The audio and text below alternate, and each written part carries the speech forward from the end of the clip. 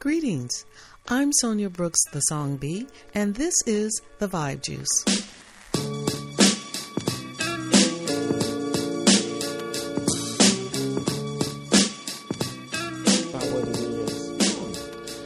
Well, okay, so welcome to episode The Vibe Juice, episode number 43. I am your host. This is Sister Song B in the house. What's up, y'all? Welcome, and we have Ali R. Rashid Black. Keeping it black, okay? You won black first. And eliminating the whack. yeah. Hey, it is today for us. It is episode number 43. This is we're well into the month of June 2022, and good God, has a lot been going on. Zone. A lot's going on in the zone. Okay? In and out the zone. I just want to know, brother, let's just talk about, we got a lot to talk about. What's disrupting America, the politics, and the politics? First of all, disrupting America, I just want to know, is something wrong with your mind? There is a missing state of mental health and wellness. People are running amok with making all kind of excuses, and there are no excuses with all the whack BS that's going on. Let me just throw down a couple of things about facts about mental health. Since 2019, since the pandemic, there's been a rise in gun violence and mass shooting. Okay? And in this year alone, yes. Families killing families. Listen, just this year alone, there's been over 250 mass shootings. Okay? And of course, we know about Buffalo, New York, and Uvalde, Texas, where we had a population of African Americans in a community slaughtered by one lone gunman. Buffalo, yes. Something's wrong with your mind. In Uvalde, Texas, it was one lone gunman, Hispanic man, that took it upon himself to go to a school, an elementary school, and kill as many as possible. There is something wrong with your mind. And according to studies in 2020, 21% of U.S. adults experience mental illness. That's 52.9 million people. There was a survey same year that said that 13%, and this is also now mindfully during the pandemic, people isolated. See, there's a correlation with some of this madness going on. But while people were isolated, that 13% of these adults reported new situations of substance abuse or increased substance abuse due to the coronavirus and all these other things. Suicides went up. And then, but at the same time, abuse and craziness that was exacerbated through social media and everything that you could think of. Just one quick thing. Went through. Okay, and I'm done. I just wanted to say that. All of the people in this country who are under severe mental stress and duress, look at the statistics. We encourage our listeners to listen and check out the statistics around fratricide. For example, father kills mother and kids and himself. Okay? Now it's not new. But the spike that you will see when you look statistically is very, very scary. Very scary, because if the head of a family, man or woman, if they decide that for whatever reasons, quote unquote, that they think that they can protect themselves and their families by killing their families, who does that serve? So you got families killing families, and then you got people out there who are just aiming at groups of people where they're most vulnerable. That they hate. Okay? So another study, I just want to mention that some of the numbers that I mentioned before came from the national, the NAMI, the National Alliance of Mental Illness. But another study that China did, that they did in China, that since the pandemic, that the correlation with social media and the rise of mental illness and the decline, I should say, of mental health, there is a correlation with it. And not only that, and when you look at social media, you cannot ignore the fact that, particularly when it comes to mass shooting, what they found is that these people at some point expose their diabolical plots. Not biological. Well, you know, I'm twisting some of the words conversation based on what we had earlier before we came on. But anyway, but diabolical plots have been fed in some way or another in some form of social media because they want an audience. Well, those who would be considered the shot callers, the ones that decide what trends get pushed and what trends don't get pushed. Okay, the guy that did the shooting at the concert in Vegas. Oh yeah, from the hotel room. I mean, now he just blew out the hotel glass and just had a field day. Had a field day. He sure did. But you know what? You didn't hear much about that afterwards either. Why?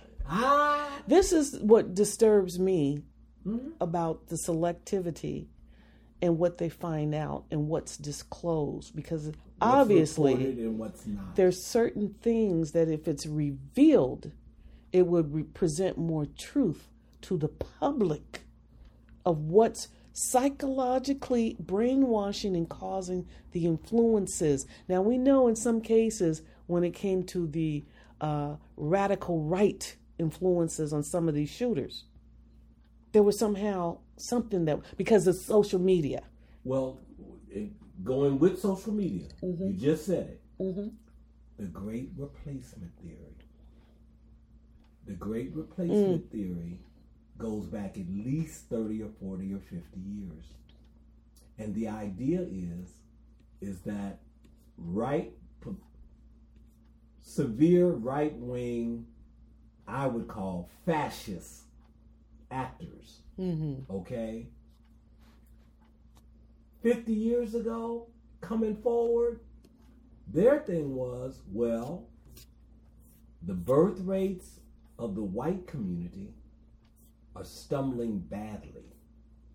The marriage rates stumbling badly. Oh yeah, well that's like way out, okay. And it's everybody really. Okay. Yeah, well, yeah. You know, just across the board. Being that if we pump this, if we emphasize this in the mass media, it's easy to get people to think that blacks, Latinos, Asians, Jews, whoever the population they choose to focus on, is here to replace white people. Well, so here's the other thing. Now, this is my perspective about this. Let's take a period of the pandemic where people are more idle. Idle mind is devil workshop. Idle mind is looking for something to get into. Idle mind is a vulnerable and very impressionable, whether it knew it or not. We had hundreds of millions of idle minds in the U.S. during that period that became exposed to all kind of theories, conspiracy theories. We had all the stuff that was going on with Trump and steal the vote. We had people jumping in and going into certain social media chat rooms and really become heavily influenced by people who were purposely putting out things that weren't true, but having influence on masses of people that bought into a lot of bullshit. Because they kept hearing it, true or not. The Pizzagate thing with the I don't recall Pizzagate. What was that? So what happened with Pizzagate? Mm-hmm. There was a rumor, no articles, no interviews, a rumor. That there was a pizza parlor that was connected. This is the QAnon stuff, isn't it? Right, that's what was part of it. Yeah. But see, it actually was bigger than QAnon. Okay. Because what happened was QAnon blew it up, but it didn't start with QAnon. Okay? But you had, to the point to where an individual human in this fucking country was convinced that there was a pedophile ring being run out of a pizza joint. And he went to the pizza joint and attempted to break up the ring and kill the perpetrators. But I think that started the whole QAnon well, it was conspiracy. It was one of the early QAnon conspiracies. But what they did, QAnon, to me, jumped on it and used it to blow up QAnon. Okay. I was listening to something, a podcast. I listen to all kind of podcasts, and there were some people that maybe had some involvement with that. And from that perspective, and they're investigated. I think it was kind of like I can't repeat this verbatim because I don't recall it, but it seems that it was the other way around. But that's okay. Yeah, but the point I want to make on that specifically is that you look at the United States of America, you have a population that is plagued by certain health trends. The mental health issue is one of those trends. Now, if we consider that those of us and those among us who have misperceptions, strange beliefs based upon their mental health issue, that they can look at a black and white picture and describe it in color, but it's never been in color. So what I'm saying is that this guy that basically blasted his way into this pizza joint because he sincerely thought that was the global headquarters. Yeah, the man who did it. He really did. He really believed it. Of a pedophile ring. But the man, okay, that's what it was. It's coming to me because the man, that's what I heard. The podcast was all on that man. Right. That man had been perpetrating these ideals for like a few years, for certainly several months. And he started because, if I'm not mistaken, the background of that particular man was something that he wanted to do, and he was angry with Hollywood, angry with Democrats overall. And he started probing, and somebody planted seeds, and it just got like obsession. I mean, unhealthy, extreme obsession. Reflection of a twisted, manipulated mental state. But that's just it. People like him abound. We could be looking at them every day. It's just a matter of time. And they feed in, and they go home behind the closed doors, and they feed into which becomes a hysteria or whatever belief systems that they've fallen into and listened to. And you can hear when someone becomes a fanatic of any kind of ideology, or theory because they can't get off of it. Every time you see me, it's like, please, you ever avoid somebody because you already know, oh, Lord, I don't want to see them. They're going to come with that crazy shit again. I won't talk to them. I know about a couple of people like that, one in my family, and I tell you, when that phone rings, I ain't trying to talk to you. You don't want to talk to me. I'm just trying to hear because I'm hearing a sick person. Yeah. And you cannot reach that person. See, and to me, that what complicates the bigger picture is that we're not talking about the local yokel law enforcement, right? Manipulating an individual. Mm-hmm. What you're looking at is mass media, film, music, and the social media platforms. Right, every form of it. That are all focused on pumping up those beliefs that normally would get you referred for therapy. Mm-hmm. Okay? Well, not excuse me, therapy. They need pharmaceuticals. They need all. I mean, they need all of it, and that's what's not missing. First of all, the diagnosis that there's something wrong with your mind. I'm sorry, I have to repeat that. There is something wrong with your mind. Now, and may his soul rest in peace. I get that from a friend of mine. We always laughed about it coming up because in high school, his dad used to always tell him that, boy, there's something wrong with your mind. And he knew. Now, we talk about it a lot because we laugh at it, Jake, because, we'll talk about something and I'll say, see, and he'll say, yeah, there's something wrong with your mind. And that is so true today with so many people. And if you know someone, you look at them and and you have to say this when you look at them. Look them dead in the eye. You know them. You know who they are. There's something wrong with their mind. Now, is there going to be any approach about dealing with it? No, because you know what? I say there's probably 51-50. I say 51% of Americans truly probably have something wrong with their mind. That means that the people you vote for, and when we find out there's something wrong with their mind, oftentimes it's right before us. But the people that choose to over a party, over the state and the wellness and the well-being and the soundness of that human being, they rather vote based on a party affiliation, or rather than truthfully, or a reason, rather than if that person really has the capacity to carry out and serve the people truthfully and honestly, and that's going to be well for the good of society.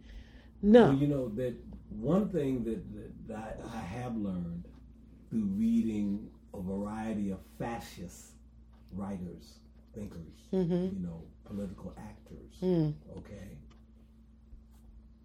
You can find writings where they specifically advocate to manipulate and exploit mental health issues as a means to control and direct people in societies. Okay? Now, if this occurred in an individual setting, because a person has an individual mental health issue, that's one thing. But what happens when millions and millions and millions and millions of Americans have been exposed to a sophisticated, very sinister type representation, deliberate.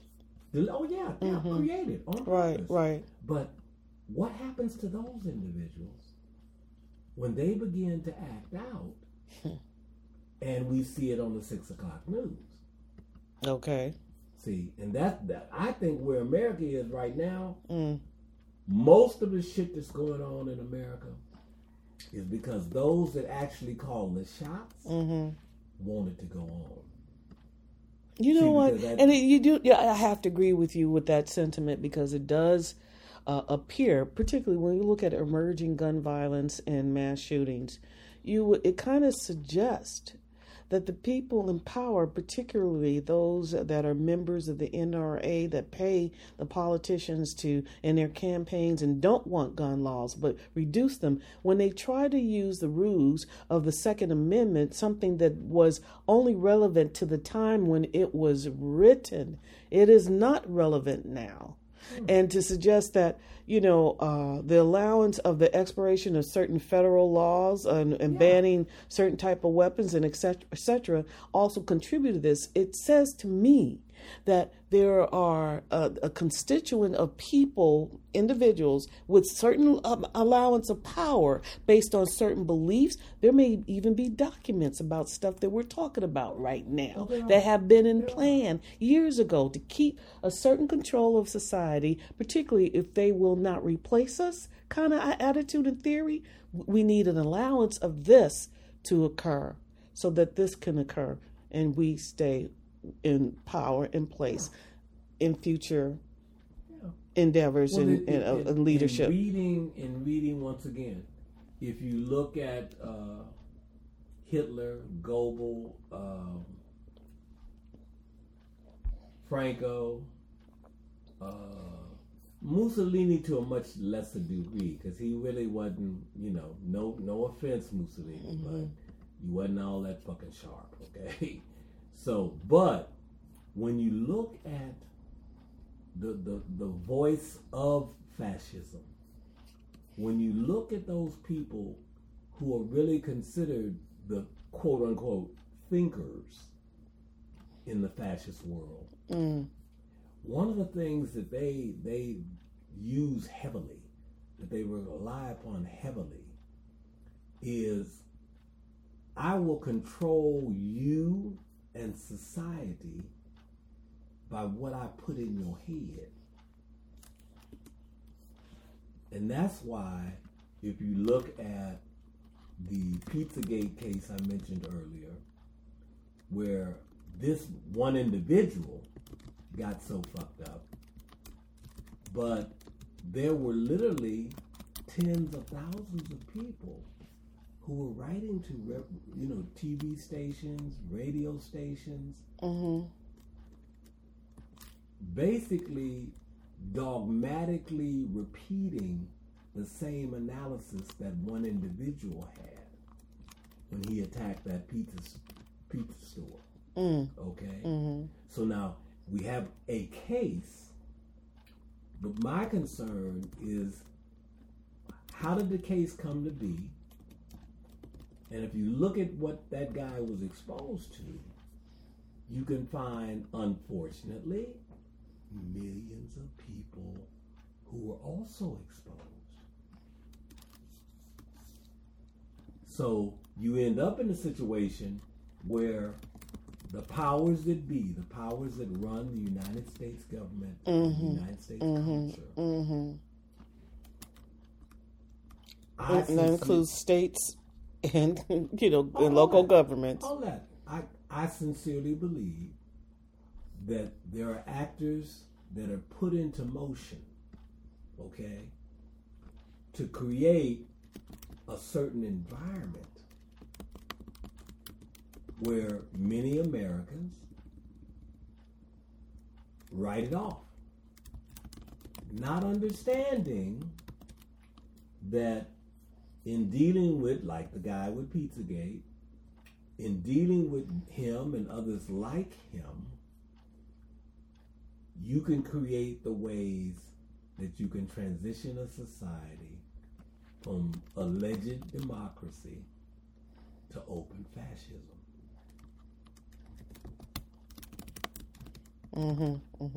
And that to me, probably for at least the last 10, 12 years, I've been thinking about it, writing about it, talking to some people about it, because I really think that for example, and this may seem initially not connected, but look at what has happened with the marijuana industry in the United States.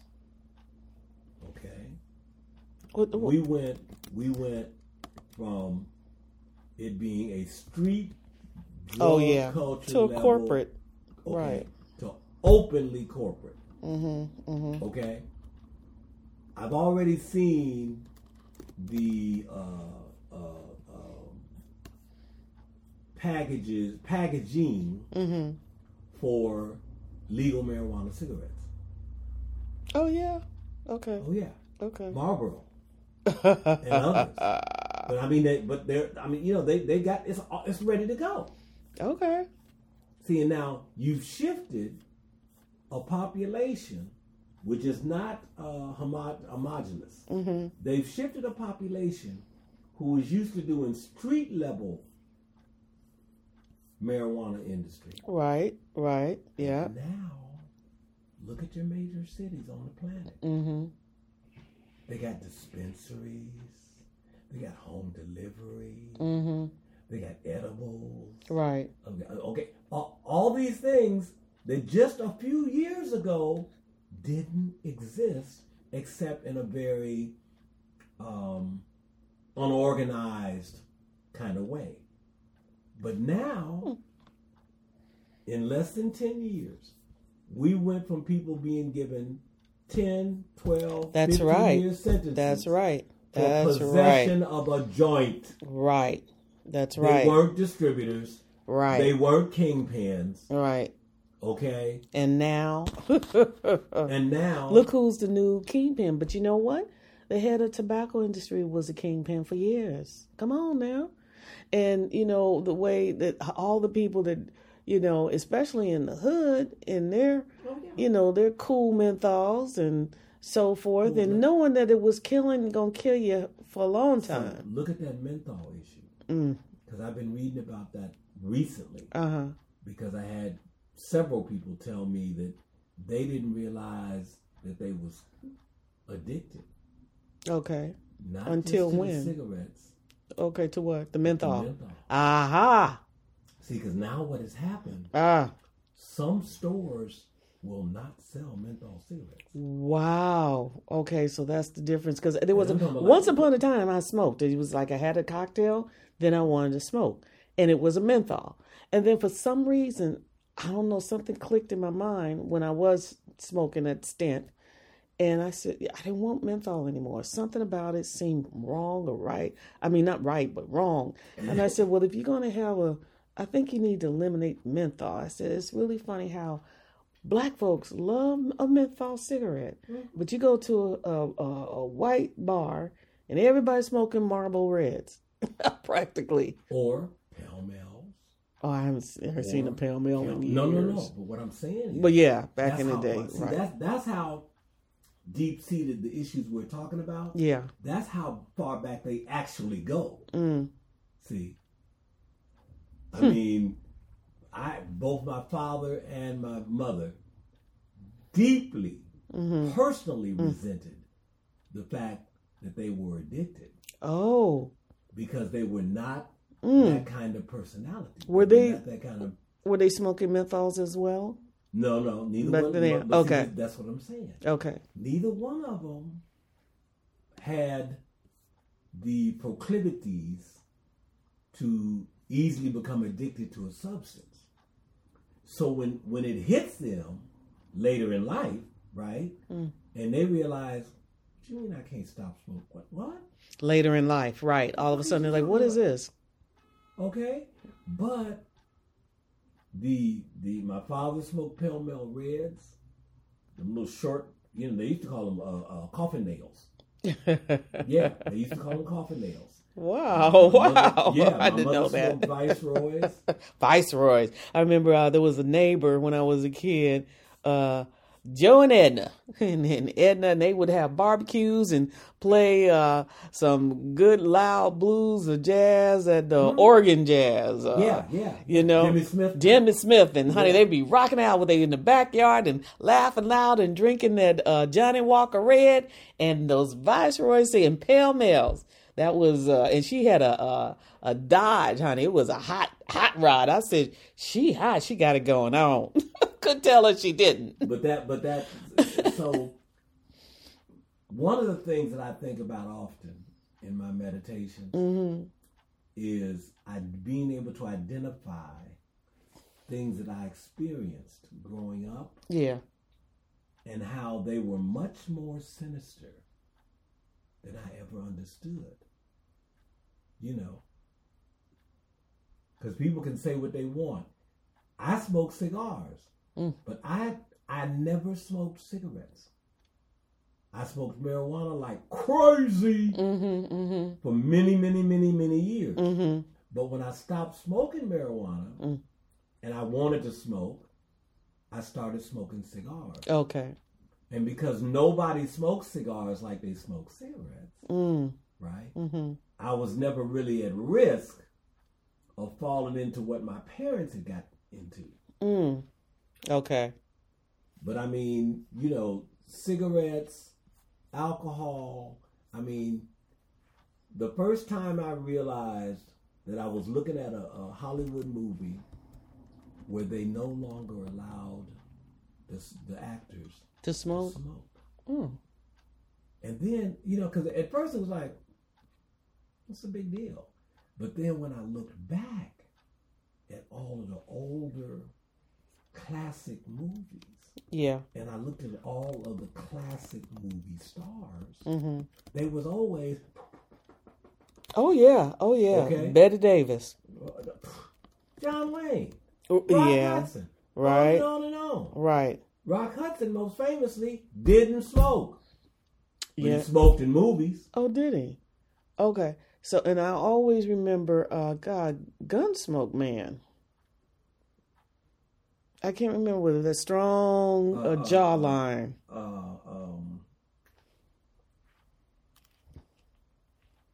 Arness. Not Peter Arness. What's that? In fact, he was the face of a Marlboro Man. Who was Marlboro? Well, yeah, but he looked a lot like Marshall Dillon. Okay. Right. Oh God, Marlboro Man. Marlboro Man was. Oh, you know what? And I'm mistaken. The Marlboro Man. He wasn't a famous actor, but he was chosen right based on his resemblance. Okay, to Marshall Dillon, to some of those actors, right? The square jaw, you know, and it was a successful advertising campaign, very tremendously. Everybody wanted to be macho, or you wanted to know the Marlboro Man. I've met Asians who had never lived outside of an Asian country, and they were so fucking addicted. Wow. Pall Mall Reds, the little short coffin nail. What you were just talking about. Okay. Marlboro Red. Camel. Lucky Strike. See, Lucky Strike went through a period where they was Lucky Strike. Shit. That was it. But they had some cigarettes for your ass back in the day. And if you look at how they used cigarettes in the film industry, right? If you look at that, and then now look at how the marijuana industry has been transformed, okay? I think there are connections. Okay. I think there are real world connections. Right, and they'll probably come out for sure. Same thinking, the same analysis that was used back then, way back, you know, carries over. Because like now, I mean, the advertising for the marijuana industry is ridiculous. I'm going to have to really check it out. So, you know, I was thinking of Chuck Connors. Oh, yeah. I was thinking of him, and he may have, for a little while, Rifleman. He may have kind of done overlap, but it seemed like there was movies and things. Was because Matt Dillon's brother, they have some different parentage, but Matt Dillon, well, Matt Dillon is much younger. You're talking about a younger actor, Matt Dillon. He was born in 1964. No. Not to play gun. Marshall Dillon. Oh, Matt Dillon is No, not Matt. I'm talking about Marshall Dillon. Oh, okay. Not Matt Dillon. Okay. I was gonna say. I was gonna say 64. This motherfucker was damn near 100. But James Arness. Okay. His brother, who later, years down the line, became the leader of Mission Impossible TV show. Oh, really? With the white hair. Yeah. That was his brother. Okay. I did not know that. But James Arness. Okay. What is his name? Peter something. Oh. But. Yeah. And you're talking about in Mission Impossible. Yeah. It was Peter something, not Peter Marshall. Let me see. No. See, because they had that was one of the things one of the reasons why I remember when I learned it, because they had different names. But then when you looked at them, Peter Graves. But when you looked at them, right? 6'6", okay, 240, 250, right, and that, very similar. Chuck Connors was also 6'6". No big ass white boy. So these, yeah. But see, Chuck. Now the weird thing with Chuck Connors is, Chuck Connors was an athlete. I didn't know that he played baseball. I just found that out. I didn't know. And I mean, played baseball. I mean, it wasn't no bullshit. Right, he really played. He really played baseball. And became an actor. Okay. You know, I'll never forget. I got to tell you this little side story. I was probably about 18, 17. I used to work in Century City. Cute little girl, you know, work in the little Jewish firms, you know, in Century City, and receptionist. And it was right after lunch, and I went in Hamburger Hamlet or someplace. Hamlet, right? You know, and my stepfather worked there. Really? Yeah. So I went down, downstairs to run to get something, and it was just a little after the lunch crowd was closer to 1:32, so that crowd was gone. Just as I was opening the door, I think I called in to get something to go back up. The door swung open. It was Chuck Connors. Yeah. Tall man. I didn't know he was that tall. Yeah, and he back then, I'm just gonna guess by then he was probably in his late 60s or whatever, but he was startled when I opened that door. And he looked at me, not startled because the swing of the door, because but he saw me. A nice little young tenderoni tan, little black girl, little tenderoni tan. He said, he just stood and stopped, and he startled me. The way he looked at me, he said, my, aren't you a cute little thing? I looked. Watch yourself, motherfucker. Watch yourself. Well, at first I was just like, ooh, he's an actor. I remember him. I'm just looking up at him like that. Yeah. I did not expect that to come out of his house. But this is the back side of Hollywood, though. See, the reality, right? And that, of the perceptions of us, regardless of what we think. Yeah, and especially the younger you were. This is the backside of Hollywood. Please. The backside of Hollywood got a whole lot of. That needs to be a podcast. I don't know if folks want to talk about that, but really, that'd be one I'd listen to. well, it's also reflective, once again, of cultural, social norms. Yes, absolutely. Now, he was used to being exposed, but then as a white man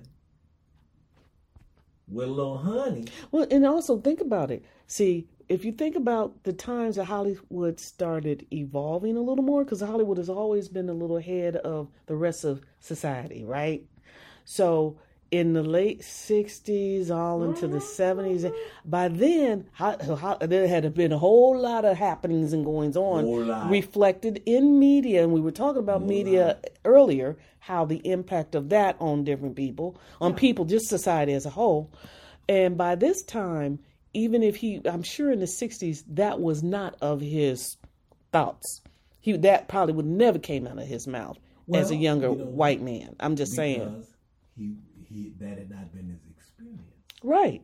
But see, in the moment, Well, by this time, times have changed. Yeah, clearly. But even for him, when that door swung open, and he was like, "Oh."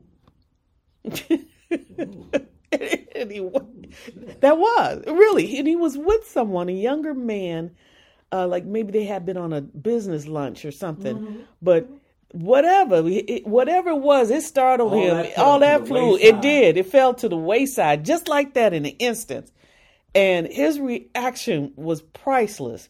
It was like he was ready to carry on to the next level. It's like something else been fell into my lap right now. I got another conversation right here, right now. Just like that. Whole nother thing. Immediately, instantly. You know, I would imagine though, again, that, years prior to that, because he's an older man, at that point. So, and I know that years prior, I mean, in the earlier years, that was not of something that would probably be. One of the reasons that Hollywood had problems with Chuck Connors was that he had been a professional athlete. Mm-hmm. He was used to that level of treatment. Okay. Right.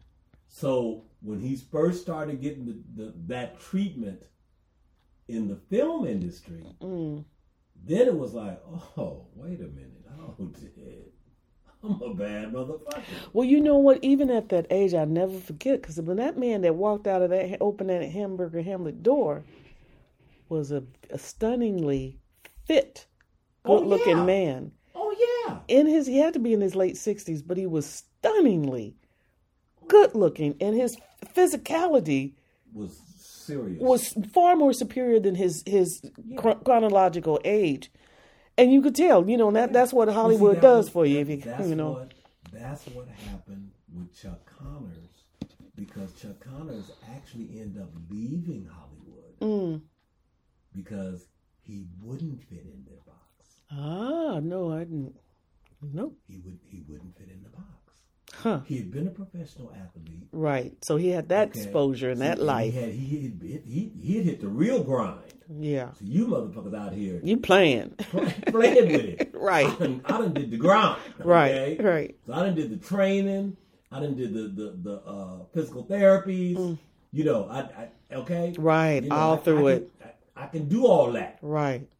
So, because that's one of the things that I think that for him made him hard to fit in Hollywood. But he was exceptional in that role as a rifleman, because remember, he pumped that rifle and he walking and boom, boom, boom, and he probably did all his little stunts. That was part of his physicality. Right, right. See, it's like, look, I'm not playing. Yeah.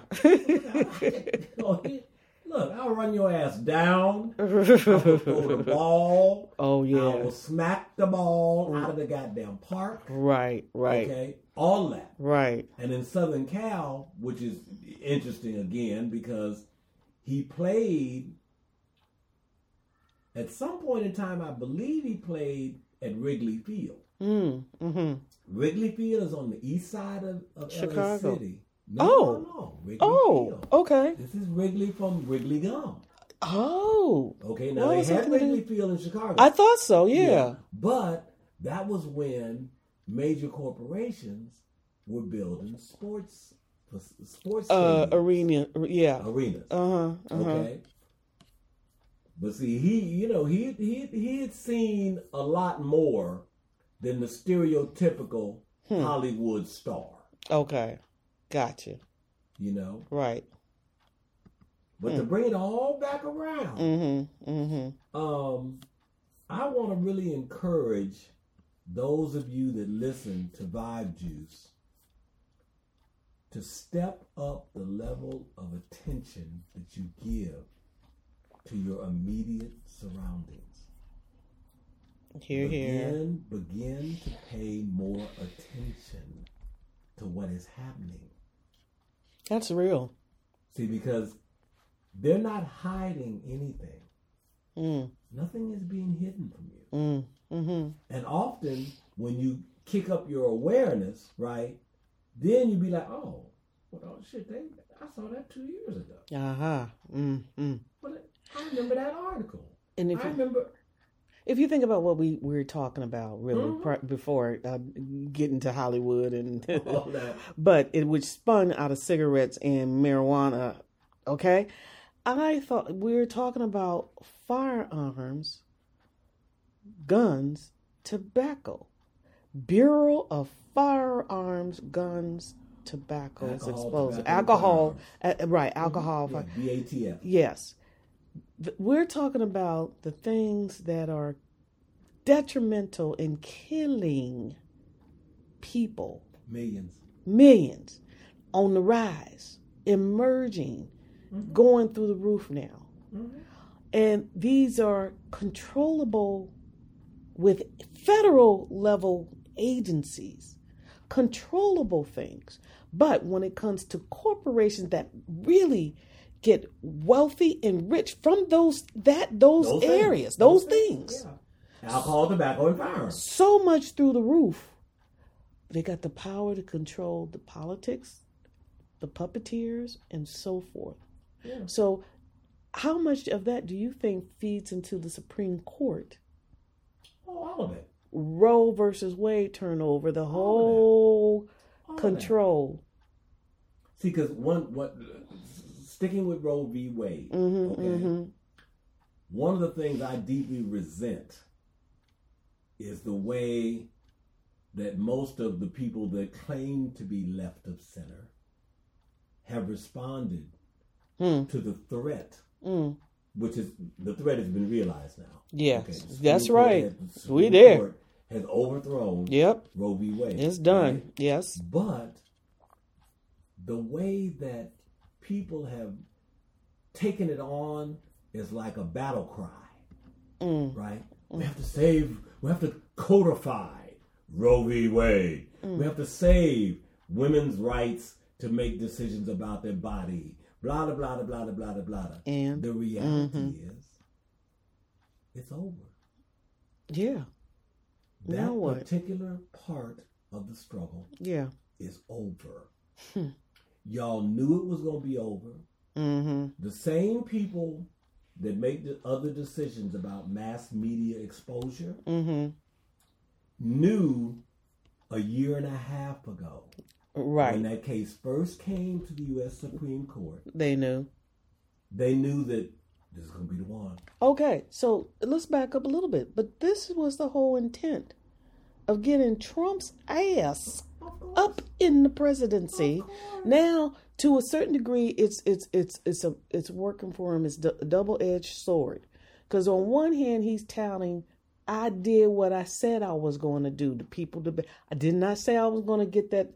If I did nothing, now this now is attached to his legacy. On the other hand, the double-head sword is that his ass is getting cut in the future. In a sense, he's feeling the cut now. How is this damaging the rest of the Republican Party because of the outcry of the shit that you did? And the country. And the country. Yes, the absolutely. Whole country. Absolutely. Yeah. Absolutely. Yeah. See, so it's one of the things I really hope that we can accomplish through this podcast and other efforts, but through this podcast specifically, at a very basic level, is to get out the word, to fire people up that you have the power to impact your life. I know most Americans don't believe that, but that's because they bought the bullshit. Okay? Don't let this crazy make you crazy. See, say it again. Don't let this crazy make you crazy. Hello. Because, and this is something that I've seen basically all my adult life, okay?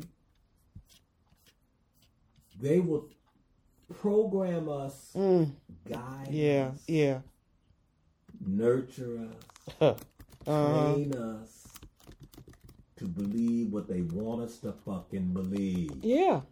Okay? Yeah. I remember the first time I heard a presentation by a woman who had been diabetic like 30 years. And it started affecting her legs. Yeah. Mm-hmm. It started affecting her hands, arms. Mm-hmm. And they were telling her, well, you know, you're gonna lose limbs. Mm-hmm. And she's like, fuck you. Okay? Mm-hmm. But her presentation was so down in there that when she stood up and said, listen, I decided that unless God himself cut my legs off, that I wasn't getting no goddamn amputation. Okay. Because I was going to learn to do whatever I could do. Mm-hmm. And I was no longer going to listen to the AMA doctors. Okay. And she had lost either 3 or 4 relatives, female relatives, to diabetes. Okay. And all of them had limbs amputated. Okay.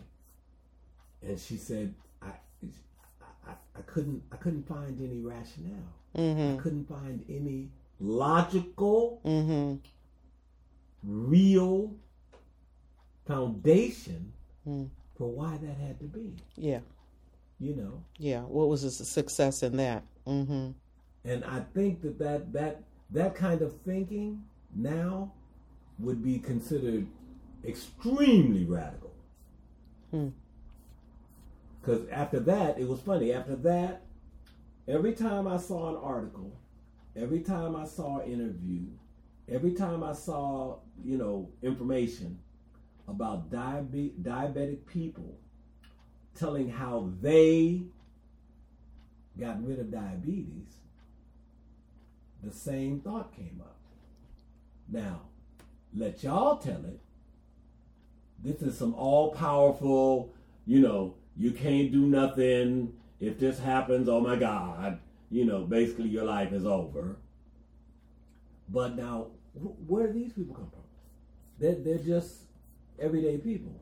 They're just people that decided that no, you say that my body went crazy. This woman, the woman I was talking about just a moment ago, she said that what she found was that all her life she had been told she could do nothing about what they said, that she had no power. She said the moment she began to break away from that, she said everything changed. Well, listen, why do you think Dr. Sebi had to die? Well, I know why he had to die. I know fucking well why Dr. Sebi had to die. Okay? Because Dr. Sebi was telling the goddamn truth.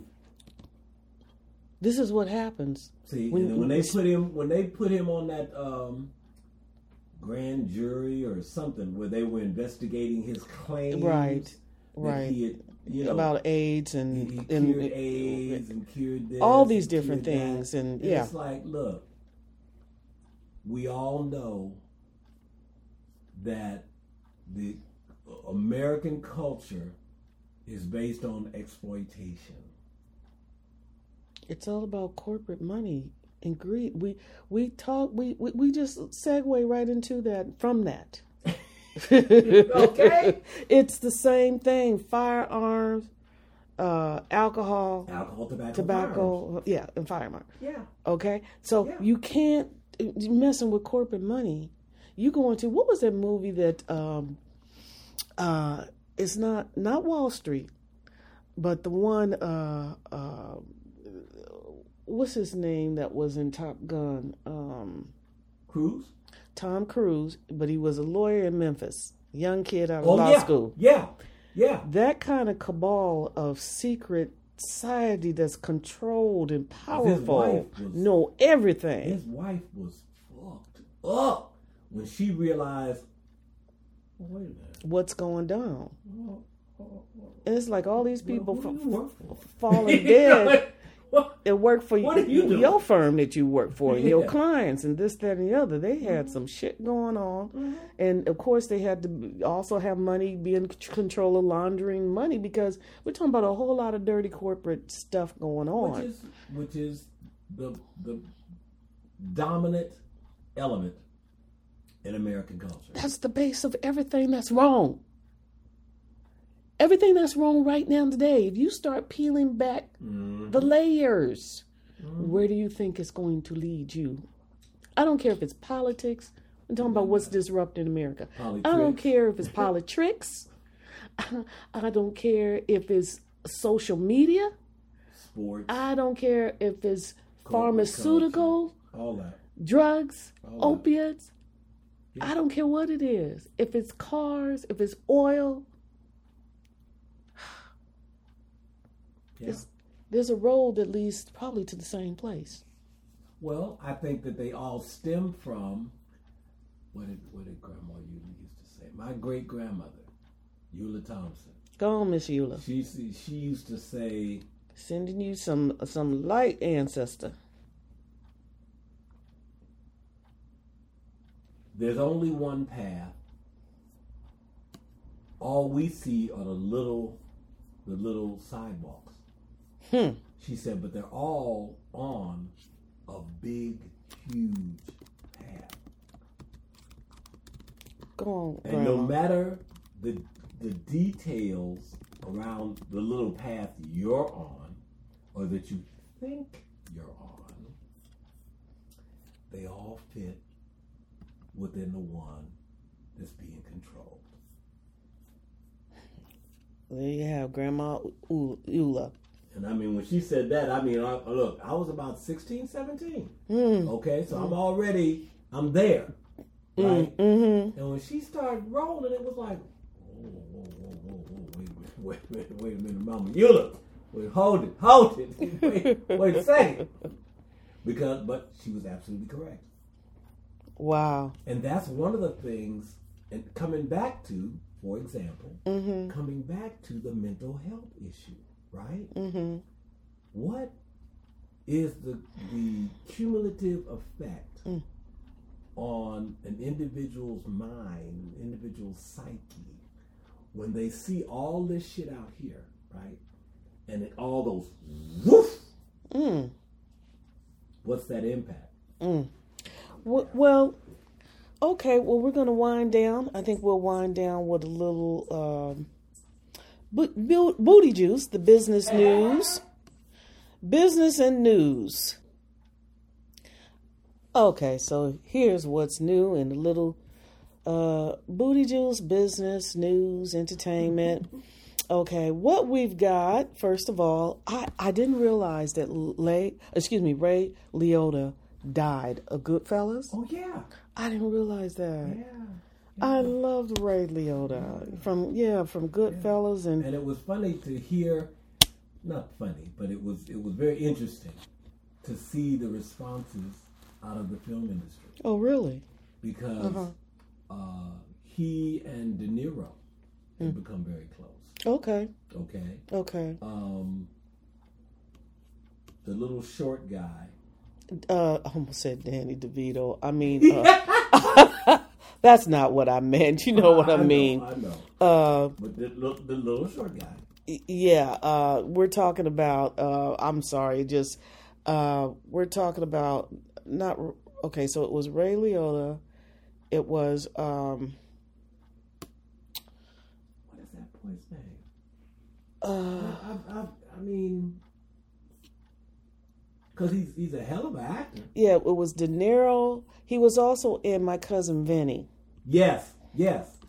How am I? He was also in the Joe Pesci. Joe Pesci. Yeah. Joe Pesci. Yeah. Because he was in He played a silly character in the flicks that hold on. Glover and Mel Gibson did. Oh, No. Remember? The Lethal Weapons. That's right. That's right. Yeah, he was the third party that he just got on their last nerve. He played it really well. Really well. He too well. Okay. So to see him to go from that to a mobster, which he played also very well. He did. He had been in several mobster movies after that. Yeah. He shook that little stereotype character. That was it. He played that silly. Yeah. And boy, when he did it very well, though. when he did the one with Ray Liotta. Mm-hmm. Leota. Mm-hmm. Damn, they call the name of it. But when he did that with Leota, Pesci, De Niro. There was one or two others, but he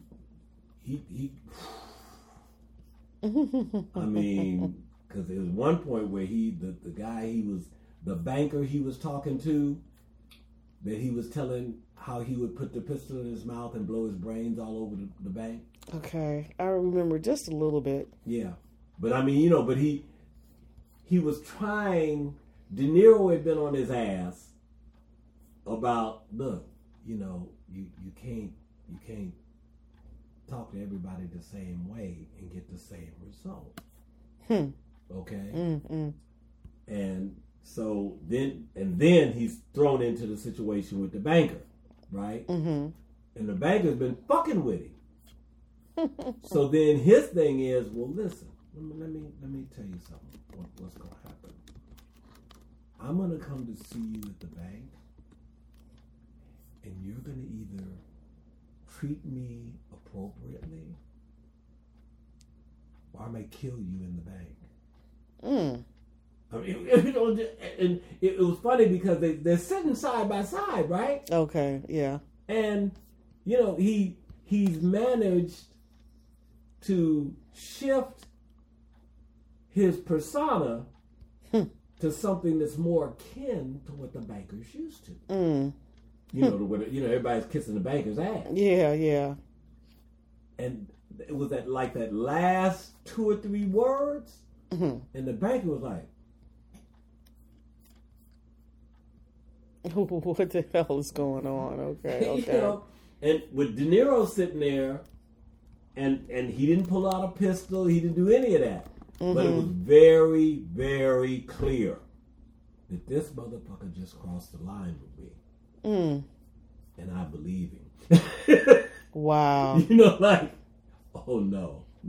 He would come in the bank and blow my brains out. Right. Wow.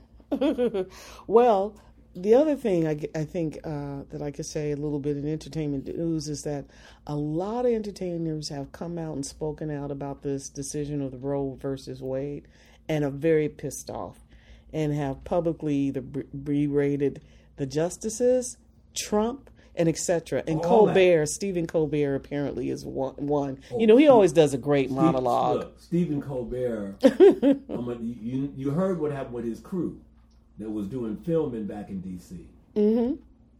They were arrested. Why? When? At the Capitol. They were arrested for simply interviewing people.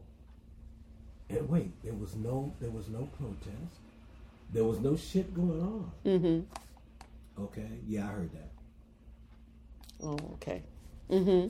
But Colbert, I'm gonna tell you, they better watch themselves because Colbert ain't no. He,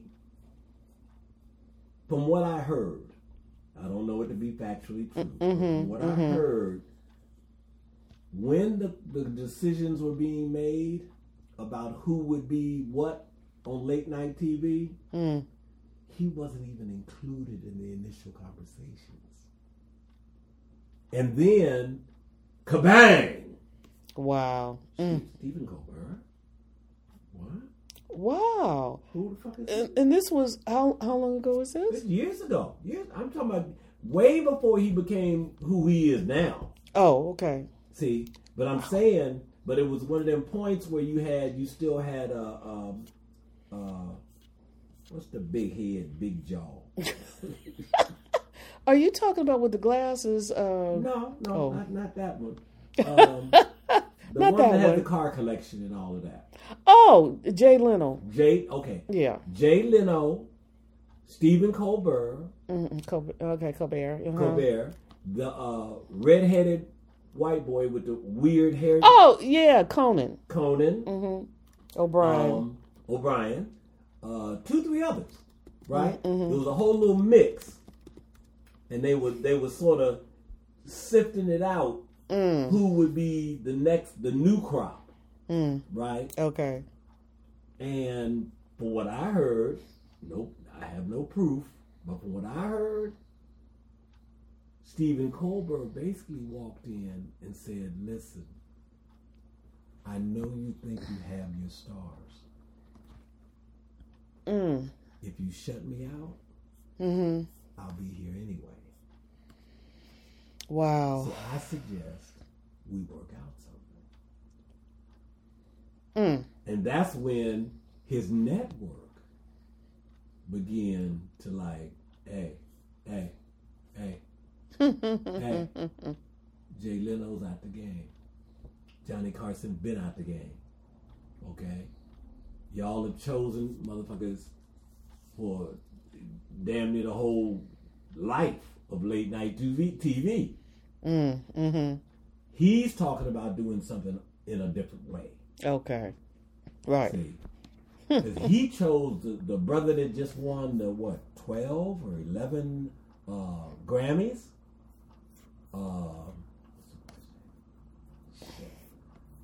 I'll think of his name. Does he have the afro? Not the one who did the one that leads his band on the show. On the show. Right. I can't think of his name, but yeah. Okay, but now he won a lot. Charlie killed him. 11 Grammys. Right. 11 fucking Grammys. Right. But he dictated that hiring. No, I don't. No. Him. This is who's gonna do it. And the brother was already known to be sort of like won't fit in none of their boxes. John Baptiste. I think he got a movie or a documentary. Seems like coming out or something.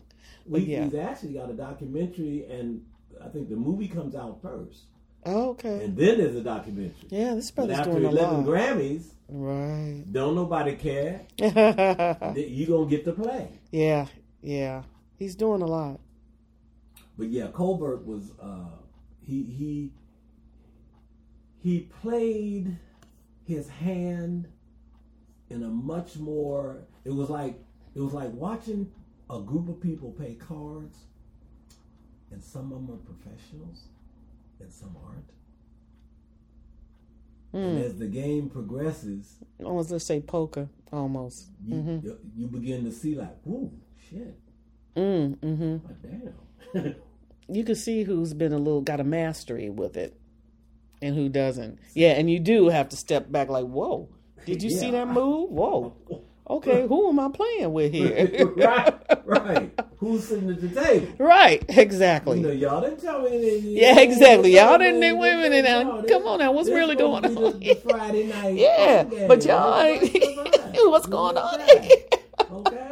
I know what you mean. What you mean. So other things in news, okay, I got to say Bill Cosby was basically sued by some girl back in she's 16 years old, 1975,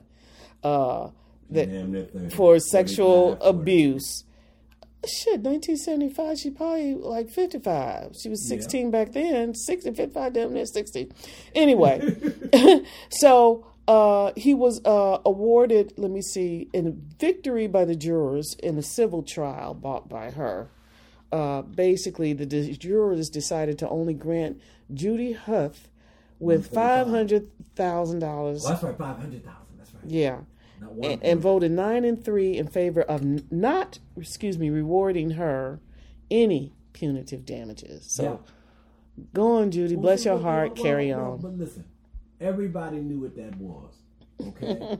See, that case the reason I think that case got put off. Okay. Kept getting put off. Yeah. At the time of the incident, she wasn't supposed to be on the goddamn property no way. Okay. Okay? Uh-huh. We're talking about the Playboy Mansion. Ah. Okay? Okay. Really, it's 16. You shouldn't have been there unless you were at least 18. Doing nothing. Right. She shouldn't have been there at all. Working, nothing. Yeah, they wrong about that one. Okay. Yeah. So that's wrong. Initially. Now, how do you justify that mess? Now you're going to bring it on out and say, oh, somebody drug you there?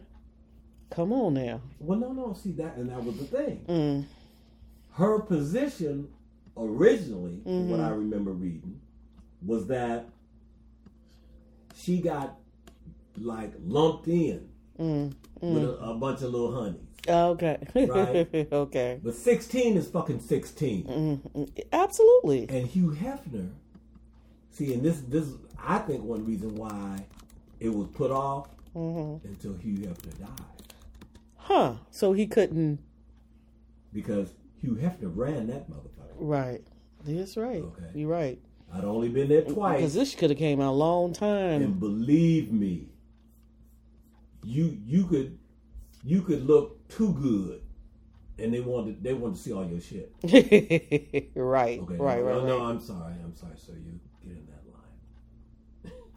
Wow. Okay. But that's why. And then on top of all that, all these years, all these other cases against him, and she gets a $500,000. Right.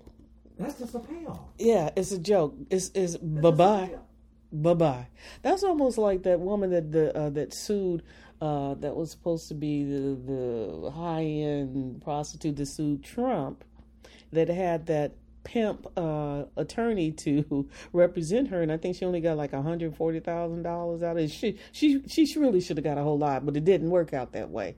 It didn't work in her favor. Because the pimp got the money. He got all the money. He got the money back then. Right. So don't come here now. No. Wait a minute. You was a hoe. He was a pimp. I paid the pimp. Or the John. No. I'm saying Trump paid. Oh, he was the John. Right. Trump was the John. Yeah, you was a hoe. Trump paid. I was a John. I paid the pimp. So there we are. So now, what's all this other shit? Okay, so last in the news, I got to mention this. Back on this BS, Samuel Jackson apparently rips Uncle Clarence Thomas a good hole, for asking, and he tweeted this, how's Uncle Clarence feeling about overturning Loving versus Virginia? Now, kind of, looking at this ruling, referring that the 1967 ruling that protected interracial marriage, that this overturn of Roe versus Wade is just as the same shit. Same shit. So you and I mentioned before we actually began recording about, and I called it the conservative overthrow. But what's next? And what's next, y'all? Interracial marriage. Same-sex marriage. Voting rights. All that. All of it. Because, they had already issued at least one or two rulings around the early voting civil rights bills. Right. That had already been hacking at them. So. Wow. Well, there we have it in politics and politricks disrupting America today, y'all. Politics and politricks, y'all. Red, white, and blue. Okay. Blue you. The colors of the devil. Boo-hoo. So, y'all, we going to stay on top of this, peeling back them onions, those onions, and exposing what our opinions and what we see on this mess, on this side, in the vibe juice. So, keep following, keep liking, keep sharing. Subscribe. And keep it real. And we'll keep it real with you. All right? Until next time, we love you lots. Appreciate you. And don't forget to truly share and subscribe. Be one. Okay. Black first. Hey, keep it real. Peace, y'all. Thank you for listening. Join us again.